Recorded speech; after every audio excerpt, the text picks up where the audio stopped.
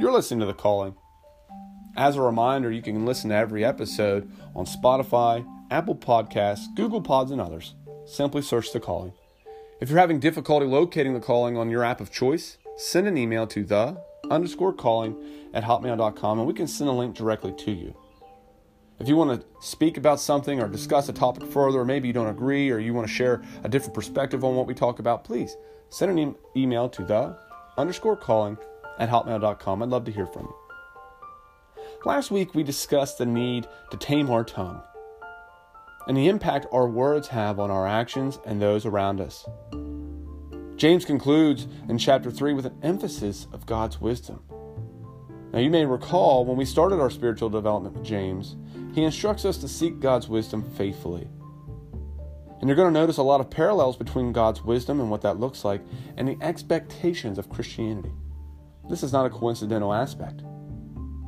So this week we're going to take a deeper look at what James has to tell us about God's wisdom as we continue to grow in Christ. Now, I've shared a lot of my past with you, and depending on how long you've been listening, you can gather that I've made and continue to make plenty of mistakes. I'd like to say I've grown and learned from all these experiences, but I'm often stubborn. Man, right? I know everything. Or at least I often think I do. I know the proper way, the best route, the most logical this, the reason we should do that, yada, yada, yada. I love talking about topics that I feel comfortable in and confident in, like human behavior, sports, social issues. I mean, now that I'm thinking about it, I'll talk about everything. Well, except feelings. We don't talk about feelings. You ever learn something new and get excited to go tell someone, teach someone, or demonstrate your new skill? I remember the day I learned to ride a bike without training wheels. The world was mine. Well, for at least 6 hours, because then I would inevitably crash and gash my knee open, which required medical attention. I also remember learning how to intervene with people who struggled with their emotions, which would lead them to act out physically. And as I've shared before, I used to work for an agency that specialized in this type, and they invested in my education and in me in developing these skills. And as a result, I became the agency's behavior expert. What about you? I'm sure there's topics you feel a level of confidence that elevate your persona to expert level, right? You have that area in your life that you're comfortable with in giving instruction, whether it's your home, whether it's your work, maybe it's a hobby. You have that thing. And I'm positive you have some knowledge on something that you get excited to discuss or even demonstrate. Understanding this, it's also important to know that our knowledge does not compete with God's wisdom. So we're going to jump into James right now. In chapter 3, picking up in verse 13, James tells us, "Who is wise and understanding among you? By his good conduct, let him show his works in the meekness of wisdom. But if you have bitter jealousy and selfish ambition in your hearts, do not boast and be false to the truth. This is not wisdom that comes down from above, but is earthly, unspiritual, and demonic. For where jealousy and selfish ambition exist, there will be disorder and every vile practice. But the wisdom from above is first pure, then peaceable, gentle, open to reason, full of mercy and good fruits, impartial and sincere. And a harvest of righteousness is sown in peace by those who make peace." James once again places emphasis on good works, and to tie it together, James points out to our meekness of wisdom. In other words, do good works quietly and humbly in the name of God. Don't go posting on social media or parade with the "look at me" that we as Americans have come to know. And James goes on to label this type of wisdom, this type of action, as earthly, unspiritual, and demonic. And jeepers, James, settle down. I just want my followers to know how awesome I am. But that's the point. When we start to do things for recognition, we are no longer doing things for Jesus. When we are no longer serving, we are looking for the accolades to be served. And aside from the social media aspect, I'm guilty of doing this. I've done good work out of selfish ambition. And people who know me know that I love to brag about my work. And what makes it difficult is that we're taught to boast. Especially as men, we're taught and encouraged to let our accolades shine. It's all around us. And to add to this struggle, there are churches and ministers all over operating out of selfish ambition. And once again, demonstrating the vast importance that our spiritual development is necessary. And to help us understand, and more importantly, identify when these situations arise. But to begin to fathom that wisdom from God is first pure, then peaceable, gentle, open to reason, full of mercy and good fruits, impartial and sincere, we need to understand what God's wisdom looks like. James tells us God's wisdom first is pure. And this is speaking directly to the condition of the heart. Now remember, in chapter 1, James tells us to ask for God's wisdom in your faith in God alone, which is asking in a complete trust in God. And this starts with the status of your heart. If our heart is hardened or not open to the Holy Spirit, we are closed off to the opportunity to learn from God. If you turn to Psalms in chapter 51, you'll notice in verse 10, the writer says, "Create in me a clean heart, O God, and renew a right spirit within me." If you turn to Matthew, Jesus tells us as part of the Beatitudes, "Blessed are the pure in heart, for they shall see God." Paul tells us in 1 Timothy chapter 1, verse 5, "The aim of our charge is love that issues from a pure heart and a good conscience and a sincere faith." And these, although different scriptures validate James' stance that wisdom is first pure. Our hearts need to be clean and open for us to receive that guidance needed to walk with Christ. And to do that, we need to first accept Christ. We can't expect to find God's wisdom if we haven't taken that first initial step. We need our hearts to be ready for that instruction. And after we get our hearts right, then it's time to get the mind right. James states, peaceable. God instructs us to operate in peace, and it's important to note here that peace is a state of mind. The prophet Isaiah tells us in chapter 26, "You keep in perfect peace whose mind is stayed on you, because he trusts in you. Trust in the Lord forever, for the Lord God is an everlasting rock." Conditioning our heart and mind will guide us to God's wisdom and strengthen our faith. And in doing so, we will develop spiritually to discern what is from God. And if you're anything like me, you've encountered seasons of confusion. And these seasons wreak havoc on our minds, and we find everything but peace. But for these seasons, it's important to reference 1 Corinthians in chapter 1. It tells us, "For God is not a God of confusion, but of peace." Philippians tells us, "And the peace of God, which surpasses all understanding, will guard your hearts and your minds in Christ Jesus." But how do we reach this peace? My life's in chaos. I have crazy work expectations. I have bills. I'm married with kids. This problem, that problem. This adulting thing is tough. My mind's right. I love Jesus, and I desperately need God's wisdom. So how do I obtain peace? And when you reach this moment, it's important that we recognize and we need to start letting go, as we've shared in previous weeks. We need to reference scripture like John 16. It states, "I have said these things to you, that in me you have peace. In the world you will have tribulation, but take heart, I have overcome the world." Jesus straight up tells us, chill, homie. You're going to have difficulty, but you have peace in me. How awesome is that? Jesus is telling us, I got this. Amen. And if you need more, check out 1 Peter in chapter 5, casting your anxieties on him because he cares for you.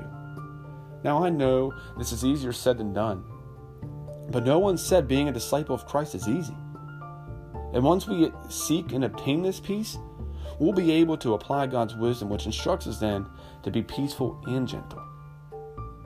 And to grasp God's gentle wisdom, let's go ahead and turn to Proverbs 15.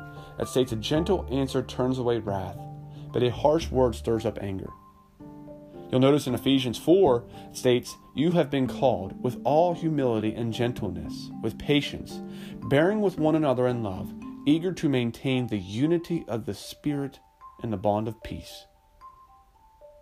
However, we are programmed to respond, and in 2020, we are conditioned to respond aggressively. You'll see it all around us. It's an election year. We're getting ready to actually have an election here in a few days. left, right, blue, red. And everybody's view challenges one another. But once you start to seek God's wisdom, your transformation will begin to see the need for an open heart, a peaceful mind, and a gentle response. I remember as working in an agency once, I had two staff who were in an argument, and both staff were right in their own mind, and both responded harshly to one another. I was able to communicate to both parties that when we respond like this constant negativity back to one another, we only justify the other person's stance. And as a result, both parties will remain mad at one another because both parties will believe that they're justified in their reaction to one another. But see, when we do this, we aren't able to move forward. But if you are able to apply what we just learned here about God's gentleness and even reference Proverbs here, or any of the scripture we just referenced, you'll help to see that God's wisdom gives us perspective. And understanding that we can't change people directly. However, we can change everyone indirectly by directly changing ourselves. And that starts with our ability to understand and apply God's gentle wisdom in our responses. Now, moving on to the next criteria, God's wisdom is open to reason. Now, Webster tells us reason, or open to reason, is the ability to listen to logical and sensible thinking. One of the more popular arguments I encounter against Christianity is that it's not logical or sensible. Arguments and questions like this require us to seek God's wisdom to be equipped to answer. Nobody wants to be that, well, because the Bible says so. Jesus loves us. James tells us that God's wisdom is open to reason. And it just so happens that the Bible is loaded with logical reason. Check out Thessalonians chapter 5. Do not quench the spirit, do not despise prophecies, but test everything, hold fast what is good. In other words, apply and attest the lessons in the Bible. As you develop, you'll notice that even a secular world that we live in loves Jesus. They just don't like to admit it or give him credit. I just took part of a training on trauma-informed care, which is the impact trauma has on people's lives and how we can help people overcome this. And at its core, my wife pointed out that this is exactly what Jesus teaches us to do. All they did was remove him and apply this new sticker. This is a new way of thinking. This is, monumental. But it isn't. These lessons are here for us. Applying God's wisdom will strengthen your faith and prepare you to intervene in the life of an atheist by gently challenging their thoughts. We don't have to be rude about it. God doesn't say come at them with a hammer. Right? Encourage them. Put the Bible to the test. Stop isolating Scripture to manipulate the agenda. And as you study Scripture and seek God's wisdom in this, you will begin to equip yourself for these conversations. James goes on to tell us that God's wisdom is full of mercy. This should be common sense, right? One of the fundamental cornerstones of our faith is mercy and forgiveness. Luke chapter 6 says, be merciful even as the Father is merciful. Judge not, and you will not be judged. Condemn not, and you will not be condemned. Forgive, and you will be forgiven. Although knowing the presence of forgiveness in our faith, we often reserve this though, don't we? And we've discussed several weeks ago how it's important to apply this to everybody. And when seeking God's wisdom, you'll know that if your direction that you think you're getting is to condemn, to judge, or even persecute someone, our guidance is not coming from God. Now, I'm not speaking of the pursuit of justice. I'm simply pointing out that God's wisdom is laced heavily with mercy. Now, you'll notice the final three aspects of God's wisdom that James provides for us are good fruits, impartial, and sincere. Further cementing that our good work is a product of God's wisdom to produce good fruit. And in order to do that, we need to be impartial and sincere. And we've spoken on these three areas in previous podcasts. For the sake of time and to keep your focus the best I can, we're going to not explore these three any further today. Seeking God's wisdom is important for our spiritual development and sustaining our walk with Jesus. And I want to point out, having intellect is not a sin. But believing the lie that your knowledge is better will lead you to sin. The other sources are plenty, and there are information out the wazoo, and they're very assertive. So much so that we can relate to the caution in Colossians 2 and verse 8 that states, "See to it that no one takes you captive by philosophy and empty deceit, according to human tradition, according to the elemental spirits of the world, and not according to Christ." The beauty of being a Christian is that we're given a choice. You've been given that free will to determine for yourself what you're going to believe and where you're going to get your insight from. And part of that, you're going to be faced with choices that empower you to seek God's wisdom or to apply your life to your own understanding. I'm going to be real with you. I'm not a preacher. I didn't go to seminary school or any type of formal education for the scripture. I haven't attended a Sunday school class in 20 years. I mean, heck, I didn't even read the Bible in its entirety from cover to cover until about 18 months ago. This podcast is me talking to myself about the areas of my life that I need to grow and address just as much, if not more, than me talking to anyone listening. I needed to learn that I don't know everything. And other things that I have been taught and that I do know, I've come to realize that God's perfect and pure wisdom was at the core. I share that because I can share and believe that I'm Paul's audience when he writes in 1 Corinthians chapter 1, "Consider your calling, brothers. Not many of you were wise according to worldly standards. Not many were powerful. Not many were noble birth. But God chose what is foolish in the world to shame the wise. God chose what is weak in the world to shame the strong. God chose what is low and despised in the world, even things that are not, to bring to nothing things that are, so that no human being might boast in the presence of God. And because of him, we are in Christ Jesus, who became to us wisdom from God, righteousness and sanctification and redemption, so that it is written, 'Let one who boasts, boast in the Lord.'" You know what my bike ride to freedom and my knowledge of behavior have in common? Right after I thought I knew everything, I crashed. Seeking God's wisdom extends beyond our understanding. It's making a conscious decision to filter your life through His direction.